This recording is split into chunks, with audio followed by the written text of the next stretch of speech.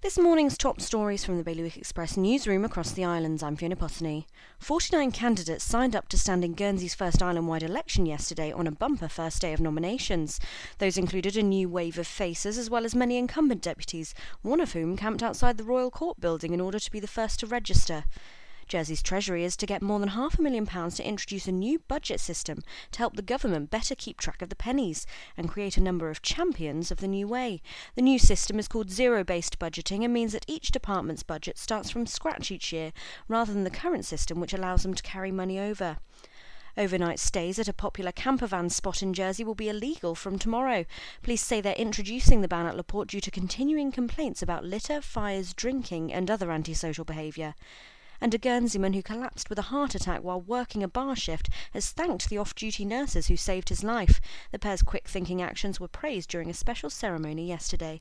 For more on all these stories, visit bailiwickexpress.com. Your weather now mainly sunny with a touch of rain later on and a top temperature of 21 degrees. That's the Bailiwick Radio News, sponsored by IQ.